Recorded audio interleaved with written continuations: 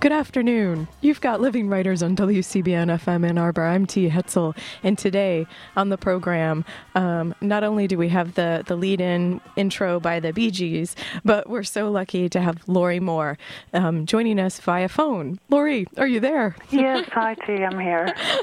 Listening to the Bee Gees. I actually like that song. So do I. I think it's one of those things like. You probably don't. I don't know. I don't advertise it that much, but I'm not afraid to admit it. Liking the Bee Gees.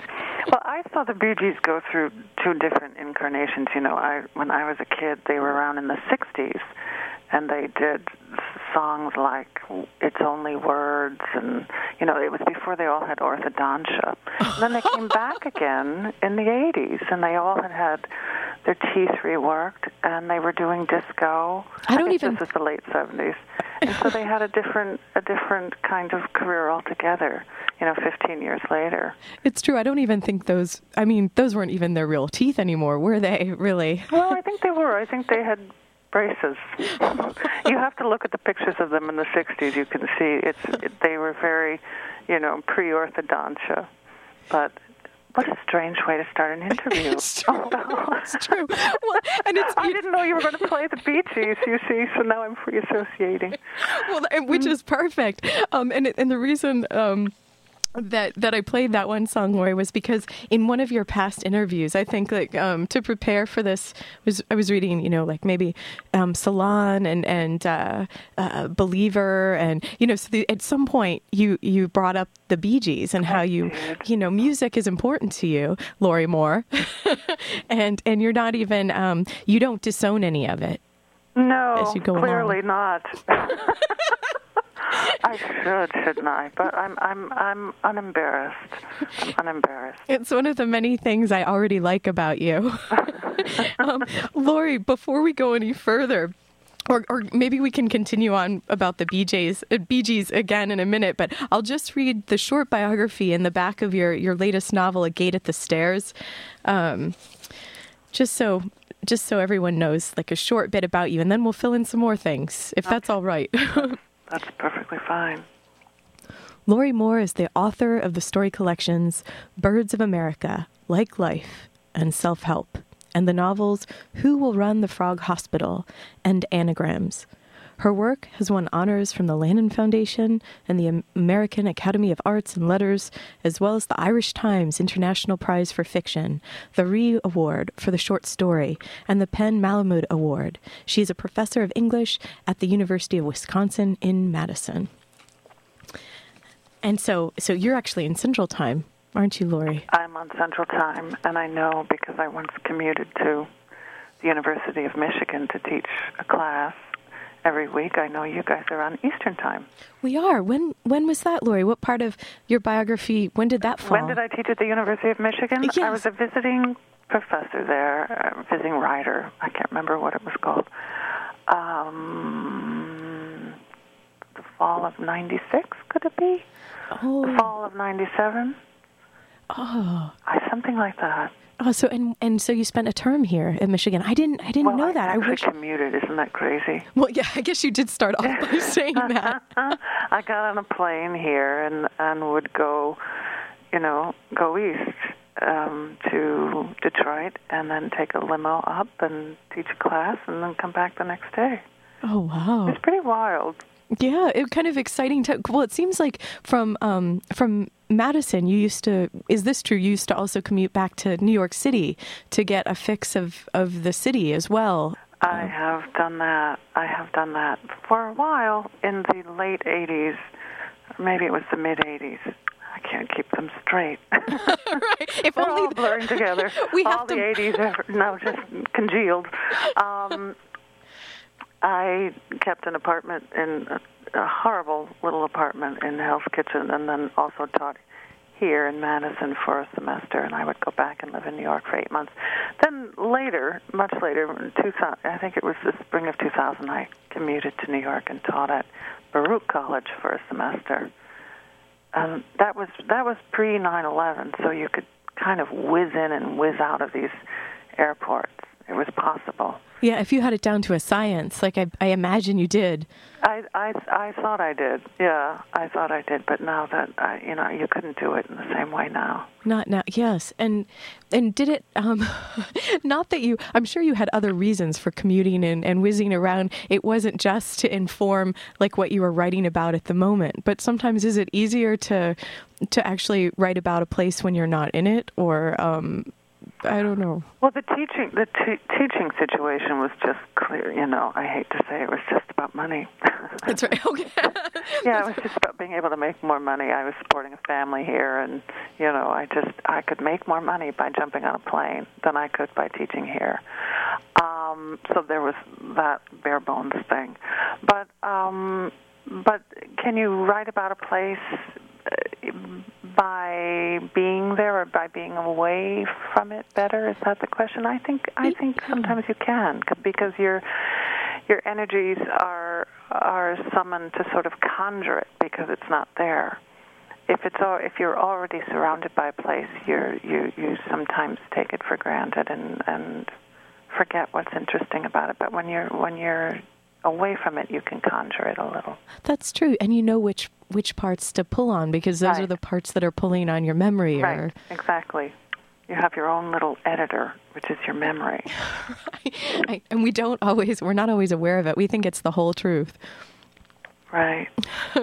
Well, Lori, will you tell us a little bit about the latest novel, A Gate at the Stairs? Because you've actually been on book tour, and I don't know, are you still in the midst of it and taking time out to talk with us? Or I'm really kind of winding down a little bit. I feel like the tour is a little bit like a horse without a rider. It's sort of going on by itself a little bit, but I have a few more things to do, and then it's pretty much done.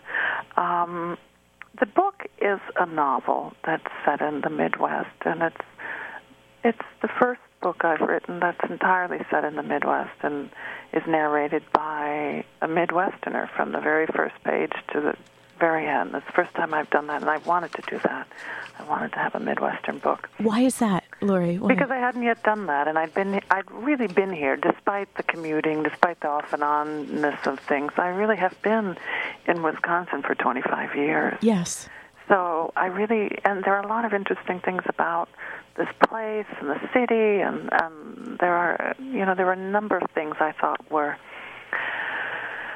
sort of contradictions to common perceptions of the Midwest, and just things that I was interested in about it, and I wanted to get it all into a novel, or at least a lot of it into a novel.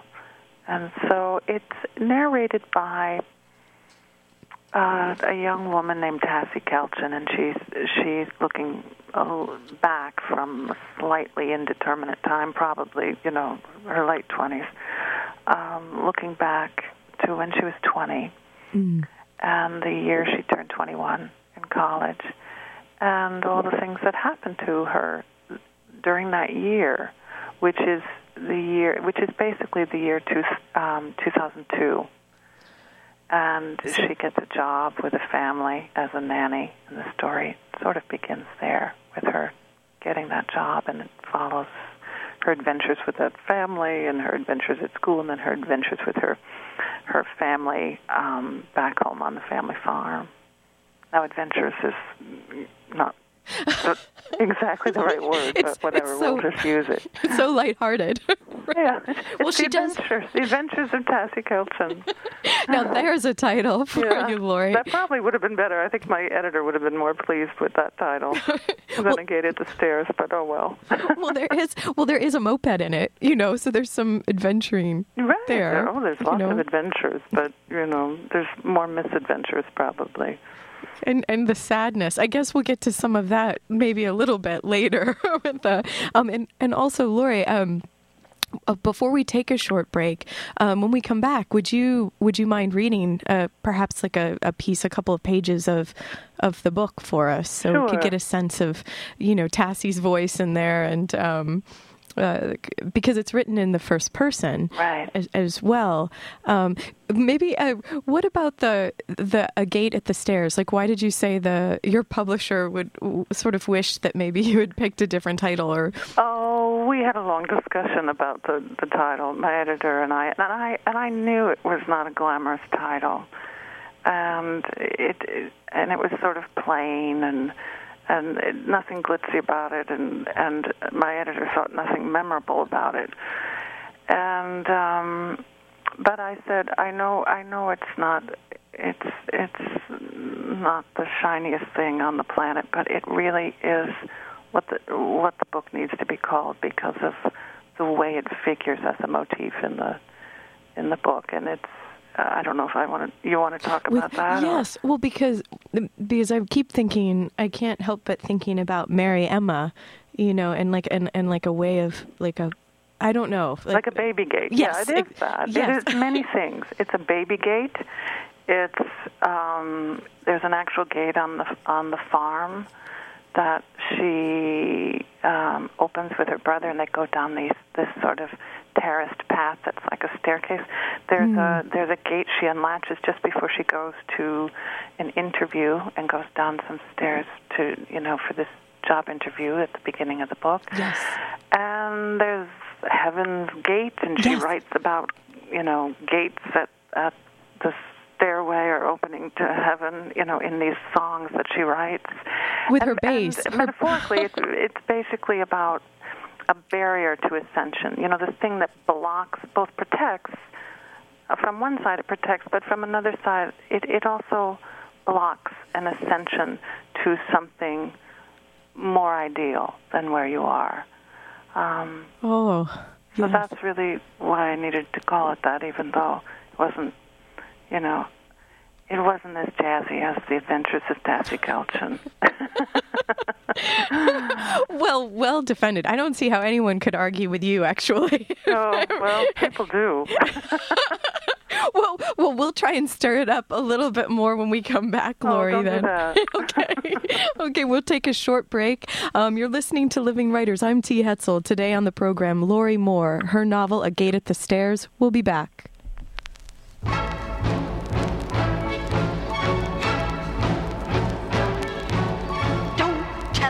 To live, just sit and putter. Life's candy and the sun's a ball of butter. Don't bring around a cloud to rain on my parade.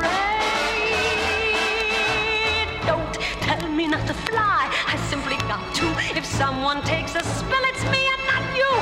Who told you you're allowed to rain on my parade? I'll march my band out, I'll beat my drum, and if I'm found out, your turn at bat, sir.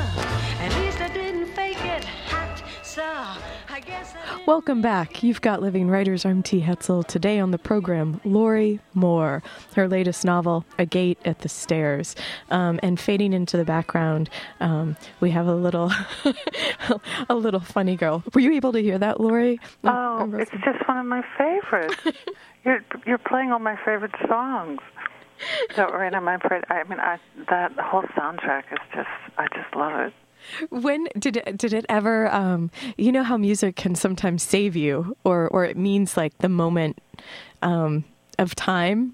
Right. Does that have any? Well, I was 12 when it came out, so it was perfect for a 12-year-old. So I might have been 11. It was 68. The Broadway show was 66, 67, and the film was 68, 69, something like that. So I was about 11 or 12. It's Don't Rain on My Parade is the perfect song for a 12-year-old, let me tell you. And I memorized all the words when I was 12. And could you perform it, too? Were you? Not in front of anyone. But I would do little Barbra Streisand mimicries and stuff to amuse people, but, little snippets, but that's it. Do you want to bring one out now? No, we mustn't go there. but you're luring me with these songs. I'm getting distracted, so. It's all part of the plan, yeah, Lori. Just imagine very devious and effective plan. Well, Lori, and enough about my deviousness. But would you mind reading a piece of the novel for us? Sure. Okay. Should I just read from the beginning? Yeah, that would be great. Okay. All right. This is the very first page, and I'll read over onto the second page a little bit. The cold came late that fall, and the songbirds were caught off guard. By the time the snow and wind began in earnest, too many had been suckered into staying, and instead of flying south, instead of already having flown south, they were huddled in people's yards, their feathers puffed for some modicum of warmth. I was looking for a job. I was a student and needed babysitting work, and so I would walk from interview to interview in these attractive but wintry neighborhoods, the eerie multitudes of robins pecking at the frozen ground, dun gray and stricken, though what bird in the best of circumstances does not look a little stricken, until at last, late in my search, at the end of a week, startlingly, the birds had disappeared. I did not want to think about what had happened to them, or rather, that is an expression of politeness, a false promise of delicacy, for in fact I wondered about them all the time, imagining them dead in stunning heaps in some killing cornfield outside of town, or dropped from the sky in 2s and 3s for miles down along the Illinois state line. I was looking in December for work that would begin at the start of the January term. I'd finished my exams and was answering ads from the student job board, ones for child care provider. I liked children. I did. Or rather, I liked them okay. They were sometimes interesting. I admired their stamina and candor, and I was good with them in that I could make funny faces at the babies and with the older children, teach them card tricks and speak in the theatrically sarcastic tones that disarmed and enthralled them. But I was not especially skilled at minding children for long spells. I grew bored, perhaps like my own mother. After I spent too much time playing their games, my mind grew peckish and longed to lose itself in some book I had in my backpack. I was ever hopeful of early bedtimes and long naps. I had come from Delacroix Central, from a small farm on the old Perryville Road, to this university town of Troy, the Athens of the Midwest, as if from a cave, like the priest child of a Colombian tribe I'd read of in cultural anthropology, a boy made mystical by being kept in the dark for the bulk of his childhood and allowed only stories, no experience of the outside world. Once brought out into light, he would be in a perpetual, holy condition of bedazzlement and wonder. No story would ever have been equal to the thing itself, and so it was with me. Nothing had really prepared me, not the college piggy bank in the dining room, the savings bonds from my grandparents, or the used set of World Book encyclopedias with their beautiful color charts of international wheat production and photographs of presidential birthplaces, the flat green world of my parents' hogless, horseless farm, its dullness, its flies, its quiet ripped open by the fumes and whining of machinery, twisted away and left me with a brilliant city life of books and films and witty friends. Someone had turned on the lights. Someone had led me out of the cave of Perryville Road. My brain was on fire with Chaucer, Sylvia Plath, Simone de Beauvoir. Twice a week, a young professor named Thad, dressed in jeans and a tie, stood before a lecture hall of stunned farm kids like me and spoke thrillingly of Henry James's masturbation of the comma. I was riveted. I had never before seen a man wear jeans with a tie. in there. Thank you, Lori. Thank you. That was great. I had to lean far away from the mic during this. So many. So was the first sentence, like, was this like a lucky sentence, like, for starting this novel and this this beginning? And I'm sorry, because I do love birds, so I can't just walk away from the birds because of Birds of America. Right.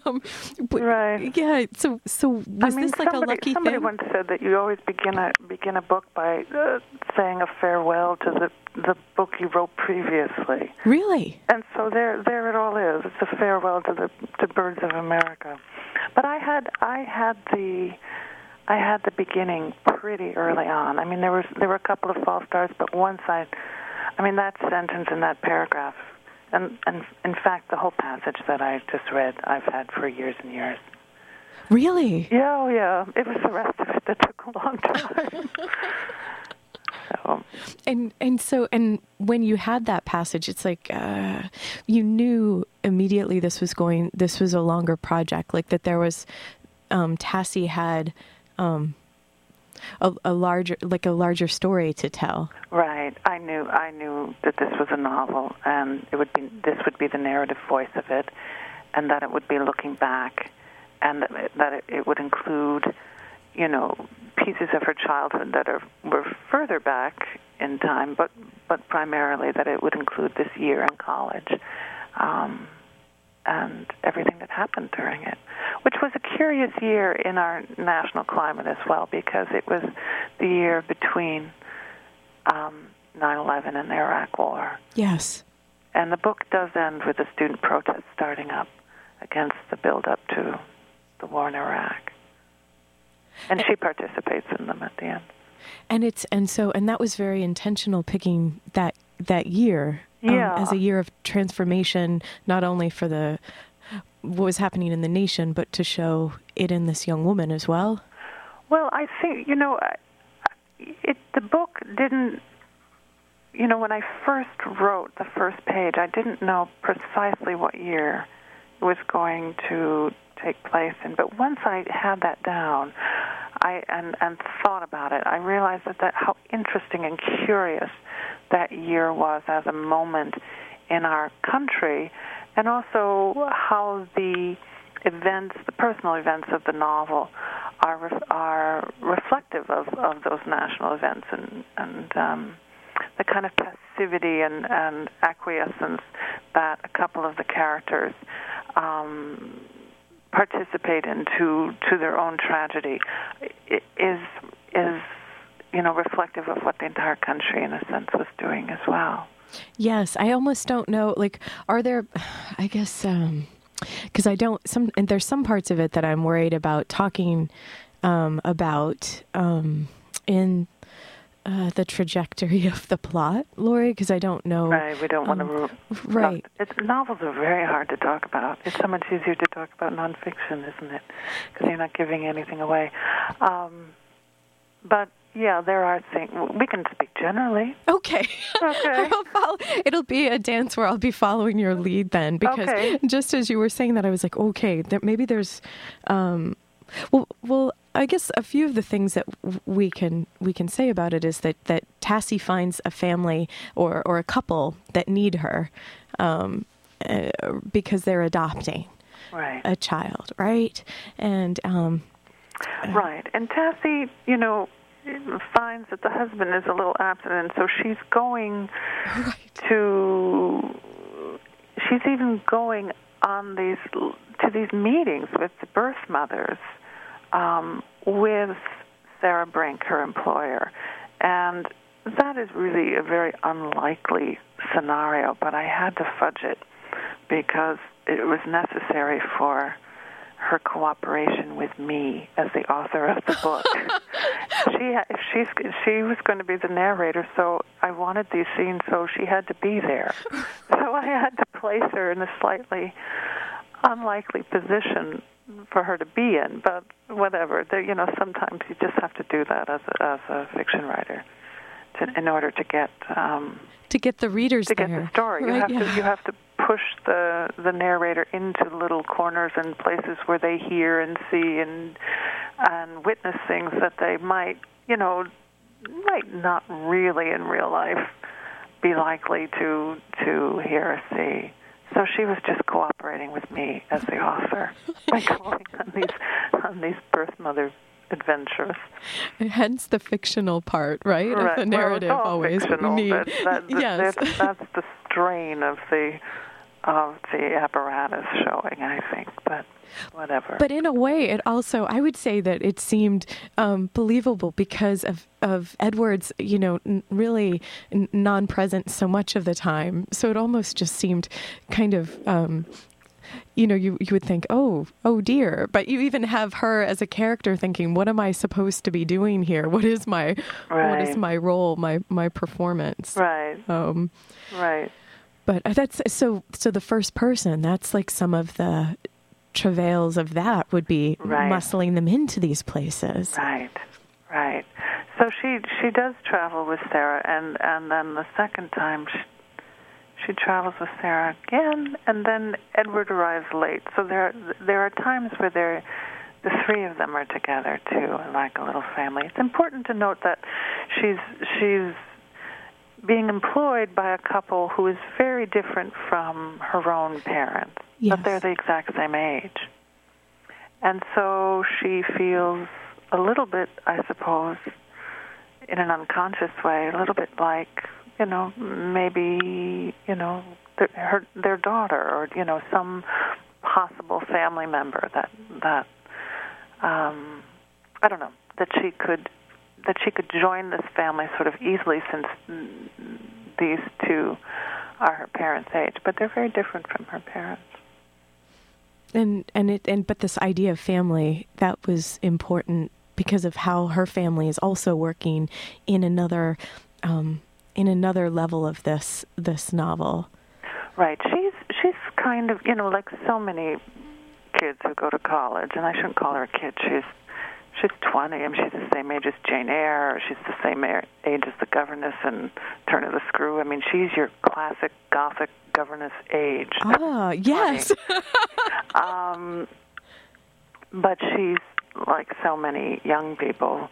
She's rejecting, where she came from in order to sort of align herself with something new and more, sophisticated or interesting or complicated. And so she would necessarily kind of turn her back on her old hometown and look instead at this slightly more glamorous family, or what she thinks of as more glamorous. Well, we'll come back for more glamorous notes, okay? With Lorrie Moore. You've got Living Writers. Lorrie Moore is talking with us today. Her latest novel, A Gate at the Stairs. We'll be right back.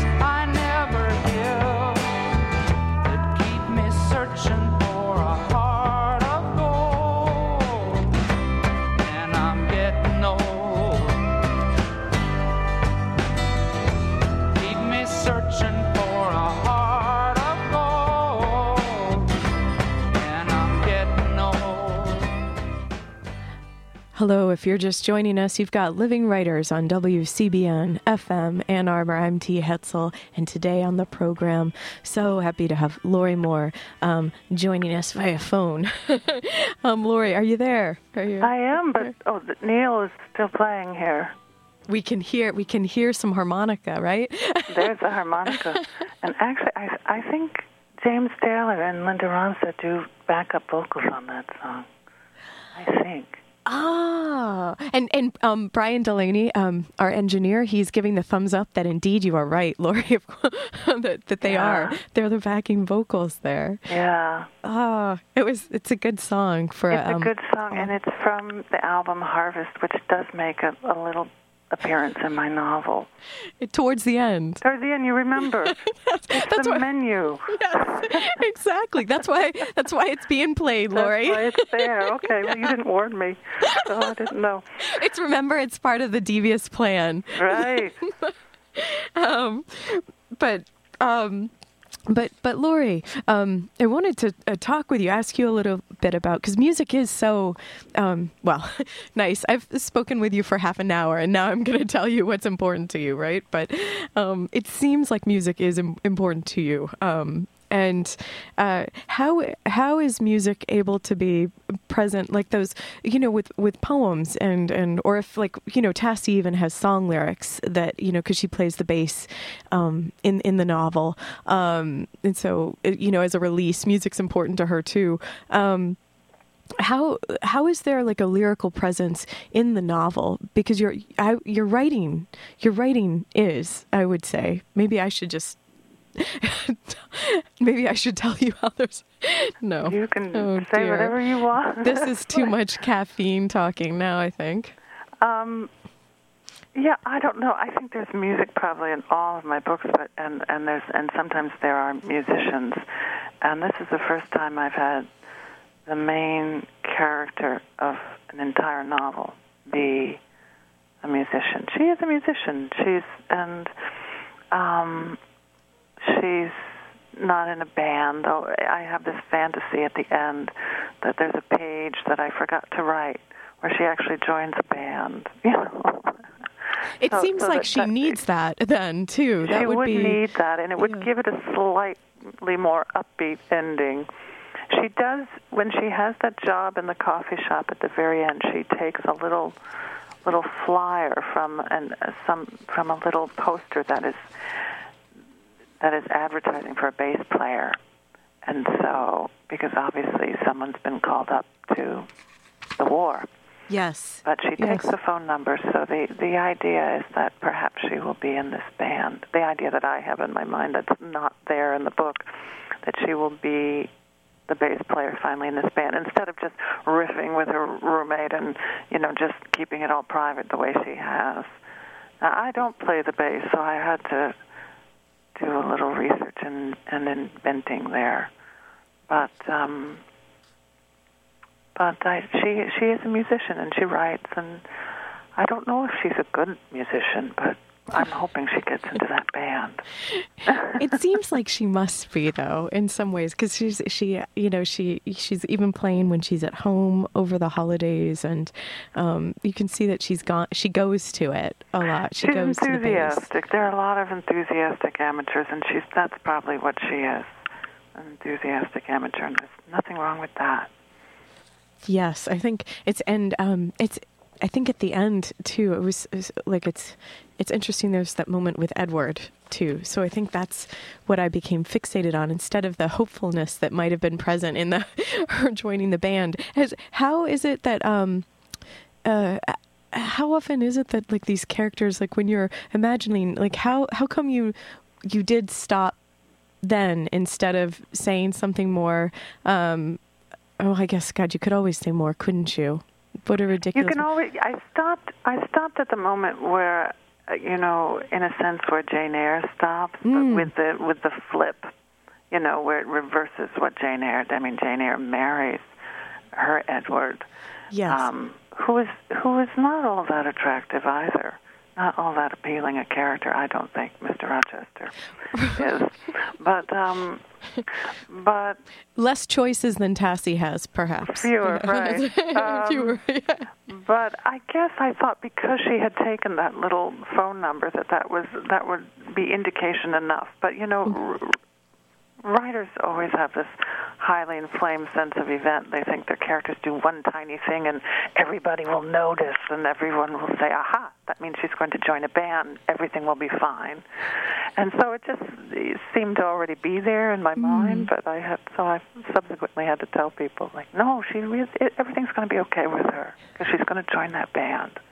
And I think it's, but it shows like what a success you had with making everyone really feel for the young woman, and there are moments that everyone will just have to read A Gate at the Stairs to know where there's some moments of pure, where I in some of the interviews you've done about this, Laurie, where you talk about the difficulty of writing the book, and you alluded to that at the beginning of the program, where you said, well, you had that first passage that you read to us, but then it's taken years to build other parts of this book, and that is, sometimes it's an element of life, like whatever all is required of us, right. But what could you speak to, like the writing part that was also part of that? Well, it was somewhat intermittent. I have a lot to do in terms of being a working single mom, but once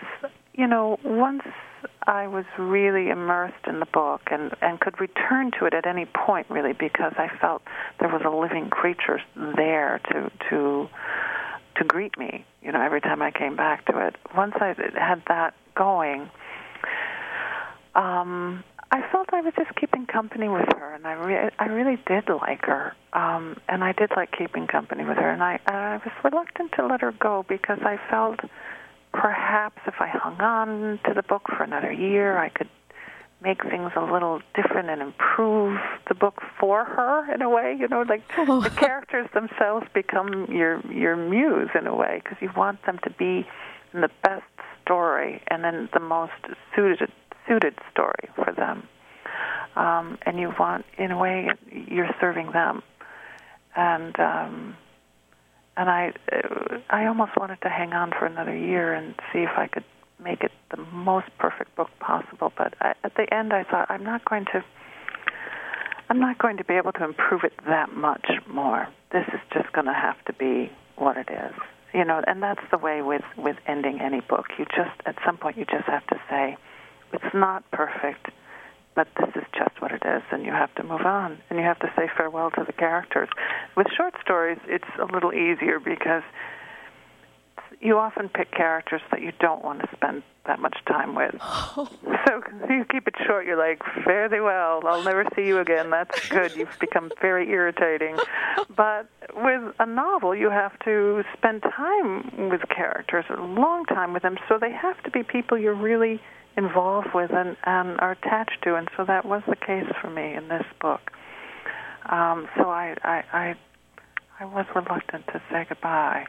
Doesn't that sound crazy? No, you lived with her for some years, didn't you? And so and stop me if it's like going, you don't want to talk about like this part of the story, but like then. Because then you get to that part where you have this compassion and this being with the character. But then is it just the idea of like the part where you feel responsible to whatever can be honest about, like, because you don't want something like this, like with Robert, what Tassie has to experience with her brother. Mm-hmm. So then how did you... I almost said, how did you let that happen, in a way? How did I let that happen? It's that was probably one of the inevitable things in the book that was just probably going to be there from the beginning, or from, once I set the book in the year 2002. I think, it's 2001, December 2001 to December 2002. Once I had done that, I think it was just inevitable that was going to happen with Robert. The thing that I realized once I had finished this novel, and I'm not primarily a novelist, but I have 3 novels, and all of them have this one thing in common, which my stories don't have, but they all have the main character who is enchanted and bedazzled by something in her life that is sort of false and sort of unpromising, and in the first novel, completely imaginary. And as a result, she turns her back on a sibling who needs her. They all have that in common. I didn't realize that till I got to the very end of this. I thought, oh no, this has this has the same thing going on in it. What? It probably has. I don't know. It's probably somewhere. I don't know. It might have to do with Carmen, the story of Carmen. It might have to do with Mill on the Floss. It might have to do with my own life. I mean, I don't know, but it's something I guess I find engaging and sort of heartbreaking at an unconscious level, because it wasn't a deliberate. I didn't line these novels up to have those things in common. No. To have that in common, but they do. And for this situation you're describing, like how Tassie then was bedazzled and then turned her back from Robert's need, is actually the part that, I mean, even though there's other events that happen and that are driving this book, it was actually this that even felt, I felt the most in some way, because maybe it's something about the closeness of what these siblings had. Like maybe it's like another way of yourself, like some part of yourself that you also turn your back on. Right. I think siblings are very close when they're young, even if they, whatever troubles are there. And there's a scene early on in the novel where she goes back home for Christmas, and she and Robert do take off on their own and have a walk and a talk, and she reminisces of their, about their many walks and talks together. They are close, but in turning her back on her hometown and trying to move forward into the world, she ends up sort of pushing away from him too, because he's part of that, and it is met with an unfortunate result. Because at any other year, it might have been very different. Right. Because those things they're ebbs and it doesn't have to necessarily be like a loss. It doesn't necessarily. Well, I think it almost invariably is a loss. I think as adult siblings.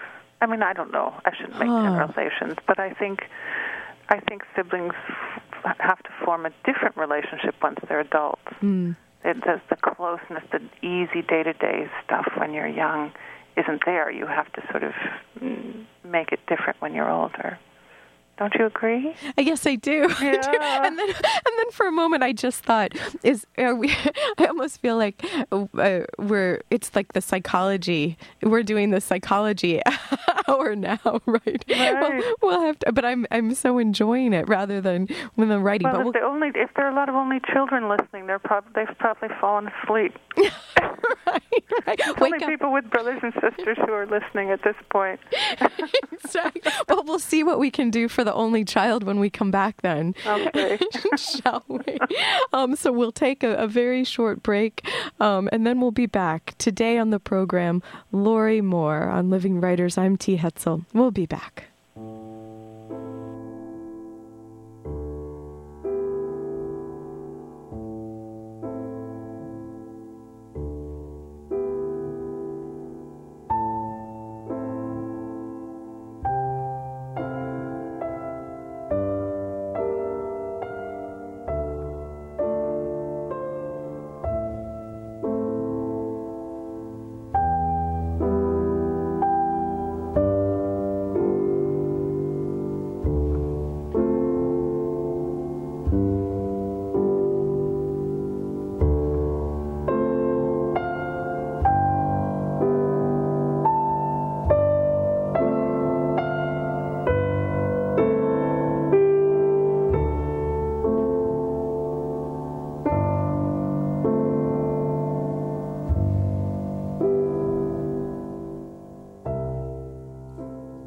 Welcome back. If you're just joining us this afternoon, you've got Living Writers. I'm T. Hetzel, and today on the program, Lori Moore, her latest novel, A Gate at the Stairs. And Lori, maybe we could talk another time. Talk about Eric Satie? Yeah.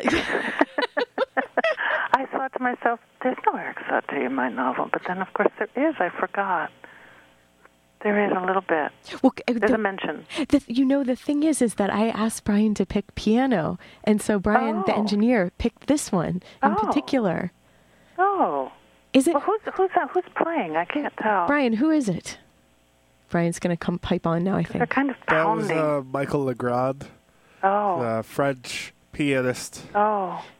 But so I didn't mean, yeah, I know. You were like, now you were expecting more from me and from Brian at that moment. But I guess I think I'm on some kind of game show. It is. Now. It's like, this is your life. This is your writing life, Lori Moore. Yeah. If we're going to do that justice, we're going to have to continue the conversation another time because we've only got like 12 minutes left. Oh, okay. Say it isn't so.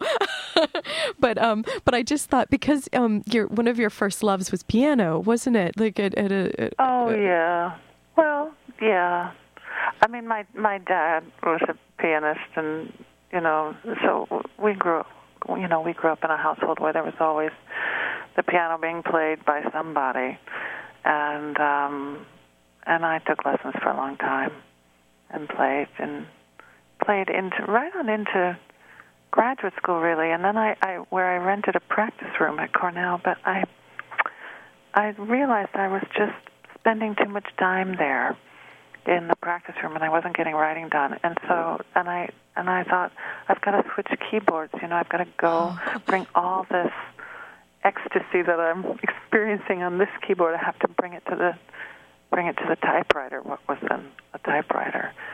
And that was the end of the piano for me. Even though I still have one here in the house, I have a little upright, but I don't play that much anymore. I wonder. I think you could allow yourself that again, Lori, too. Well, again, it's in competition. It's in competition because it's the same place, or is it coming from the same place, or it's some connection? It's the idea that it's your brain, it's your ear, and it's your hand, and then it's a little bit of your heart, and so those are all the same connections you have when you're writing. And so you only have so much energy for that every day, and if you're bringing it to the piano, that's less you have for the keyboard at the desk. Yes, this seems like a good, and with that piano, the sound of that was so somber compared to Staying Alive at the beginning. I know. I've noticed. I don't know what your outgoing music is going to be now. A real dirge, let me tell you. I can't wait to hear. But Lori, that's like, maybe it'll push me to say, like, how, because you write about these, like, the loss and sorrow so well, even and you say, even you kind of made jokes about your like the short stories, some of the characters aren't people you'd want to necessarily spend a lifetime with or so, but they're still like you still are like allowing them to be in the world and I don't know, suffer nobly in some. I don't. How do you? In a couple of minutes, how do you do that? I don't know if they're suffering nobly. That would be great if they were. I think I'm also allowing them to suffer gracelessly as well, because we all suffer in all different ways, and it's not always nobly. That's true. And it's sometimes, horribly and awkwardly and selfishly, and I'm trying to get all of that down without it being too repellent. But I think you do, and it was my mistake using that word noble, because what I meant is it's that, but not that they're doing it nobly, like in some, like they deserve an award or so, but more like that it's shown with like the compassion is there for the awkwardness and the absurdity or the horribleness of the suffering and this, or the selfishness, like that makes it like there's an understanding there, at least on the part of the writer, so that you feel that as a reader. Oh, well, thank you. I hope that's true. I hope that's true. That I think that is what writers hope for, to sort of broaden our sympathies and to bring some kind of, compassion to things that perhaps, are not necessarily given much compassion or even are deserving of much, but but here they are. They just are what they are. And along with that, like I think some of the ways then, I mean, I feel in a way that you've been asked many times to be the spokesmodel for humor. And so, but I guess that's I mean, just this short time speaking with you, it seems to be just something that's naturally always going on anyway. So it would be unnatural for it not to be on the in your writing as well. Well, that's what I think. I think everybody is pretty funny, and I think the world is pretty funny. And you'd be lying if you didn't include all that in the world of your fiction. So I just feel I'm trying to get it down. What's already there.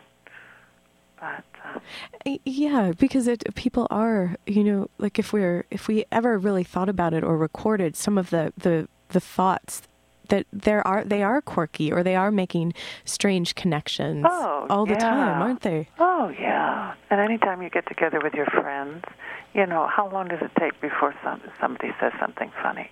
Probably 4 minutes, right? That's true. 4 minutes in, someone said something funny and someone's laughing. That's 4 minutes tops. Usually it's 40 seconds. I do think it's that quickly. Someone says something funny. Even as they're stomping the mud off their boots before they've gotten into the house, they'll say something. People are very funny. It's part of the generosity, I think, of the human spirit, that they try to be amusing for each other. For each other and for themselves. For themselves, but also for one another, it is. right? I think it really is that reaching out. Yeah, absolutely. It's a kind of, it's a kind of commitment to the community and to the society to try to, just make someone smile a little bit here and there. I should talk after having written such a sad novel. But there are parts of humor in it. You're right. It does. But it's true, and I feel like so everyone will have to just actually, because we don't want to give away like some of the sadnesses, but there are like these moments of really great. Can we talk about the hawk a little bit? The Tassie Sure. dressing up as the hawk, because that's one of those moments where it's like sad and funny and absurd. Yeah, it's as a non-Dadaist farmer, I guess I should say. I see it as an absurdity. Yeah, I don't know. I was reading a little bit about how you had to sort of, whack the greens to get the mice out. And I thought, wouldn't it be interesting to have her do that? To have that be her summer job. And then before I knew it, I had her father dressing her up in this former kite outfit that she had sort of entered this summer job with a spirit of theater and costume, and that she would take to these rows of lettuce and whack the mice out with the tips of the wings that were fastened to her arms. Now it's all made from a kite. There is something in Wisconsin called kites on ice. Oh. And there are fantastic kites here in the wintertime during that festival. So I had that in mind, that somehow she'd be using that old kite as her summer costume. And, of course, there's an allusion to Icarus there, too, that she makes. Yes. which is what a college student would think of, I think. And also that, again, with the bird, being a bird, just and that level again. Mm-hmm. So I don't know. You follow these little bursts of inspiration, and you see if they're interesting enough to put on the page and keep going with. By the time she's riding her Suzuki with the bird outfit on, at that point you realize she might not be in such a good place. Yes.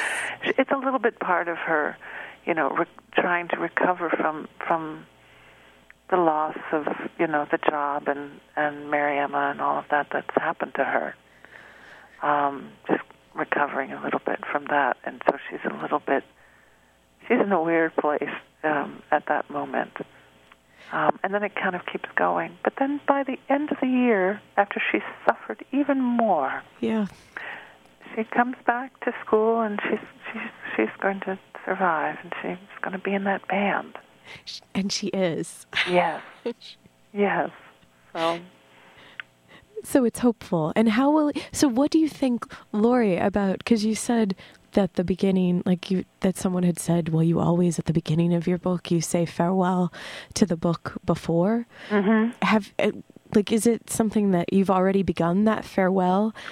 Or no, I don't know that I'm actually doing that. And I have started something, but I don't see the farewellness yet in it to this book. So I don't know. We'll see. Maybe it has yet to emerge. But I'm only at the very beginning of something else. Does it take you we'll have to check in maybe later about that then, some future date, and talk about your short stories too, because that, but this hour has gotten away. Yeah, I think it's over. I think it's, bless you, Brian. Brian's got a bit of a cold. It is almost over. He's pointing at his watch, and he's saying, we've got to do the Richie Havens song. Is that what he's doing? Actually, now I'm not even sure what's next. Brian's got a surprise up his sleeve for us. Lori, thank you so much for being on the program. It's been great talking to you. It's been so great. And Lori, if you hang on for just a moment, I'll say goodbye properly off the air as well. Okay. All right. Thank you very much for listening. Thank you, Lori Moore, for being here today on the program. Thanks to Brian Delaney, muscling through a cold to engineer for us. Thanks, Ann Arbor, and wherever you're listening. Maybe you're in Florida or Chicago or Seattle. I'm T. Hetzel. You've been listening to Lori Moore, her latest, A Gate at the Stairs. Until next time.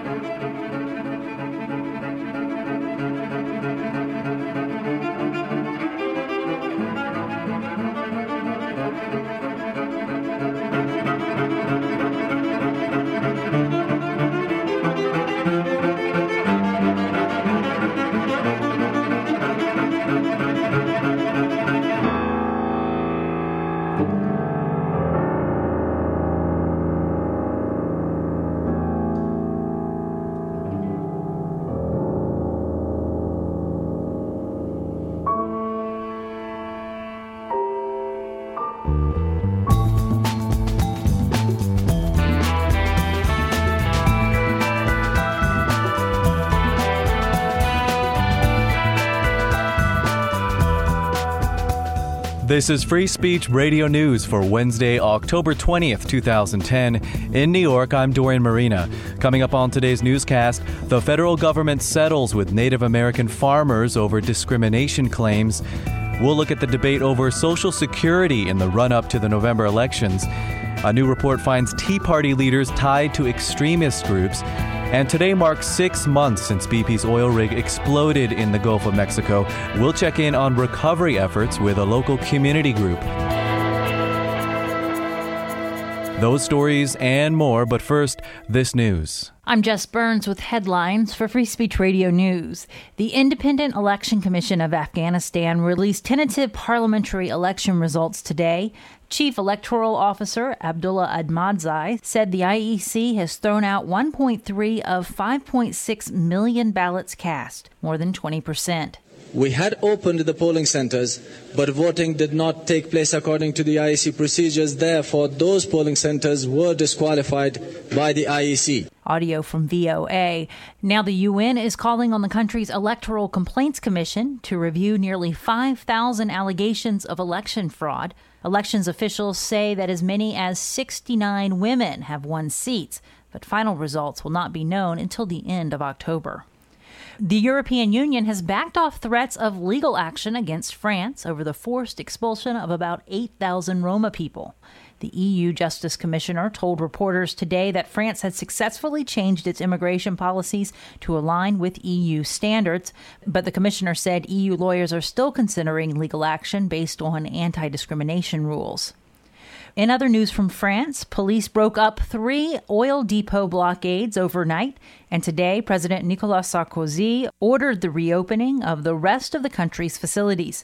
Protesters have been blocking the depots for days because of anger over proposed pension reforms. Nearly 1/4 of France's petrol stations don't have gas as a result.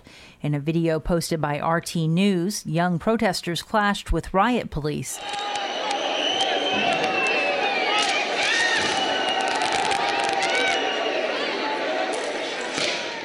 Demonstrators blocked roads and hampered public transportation. The government is trying to raise the retirement age from 60 to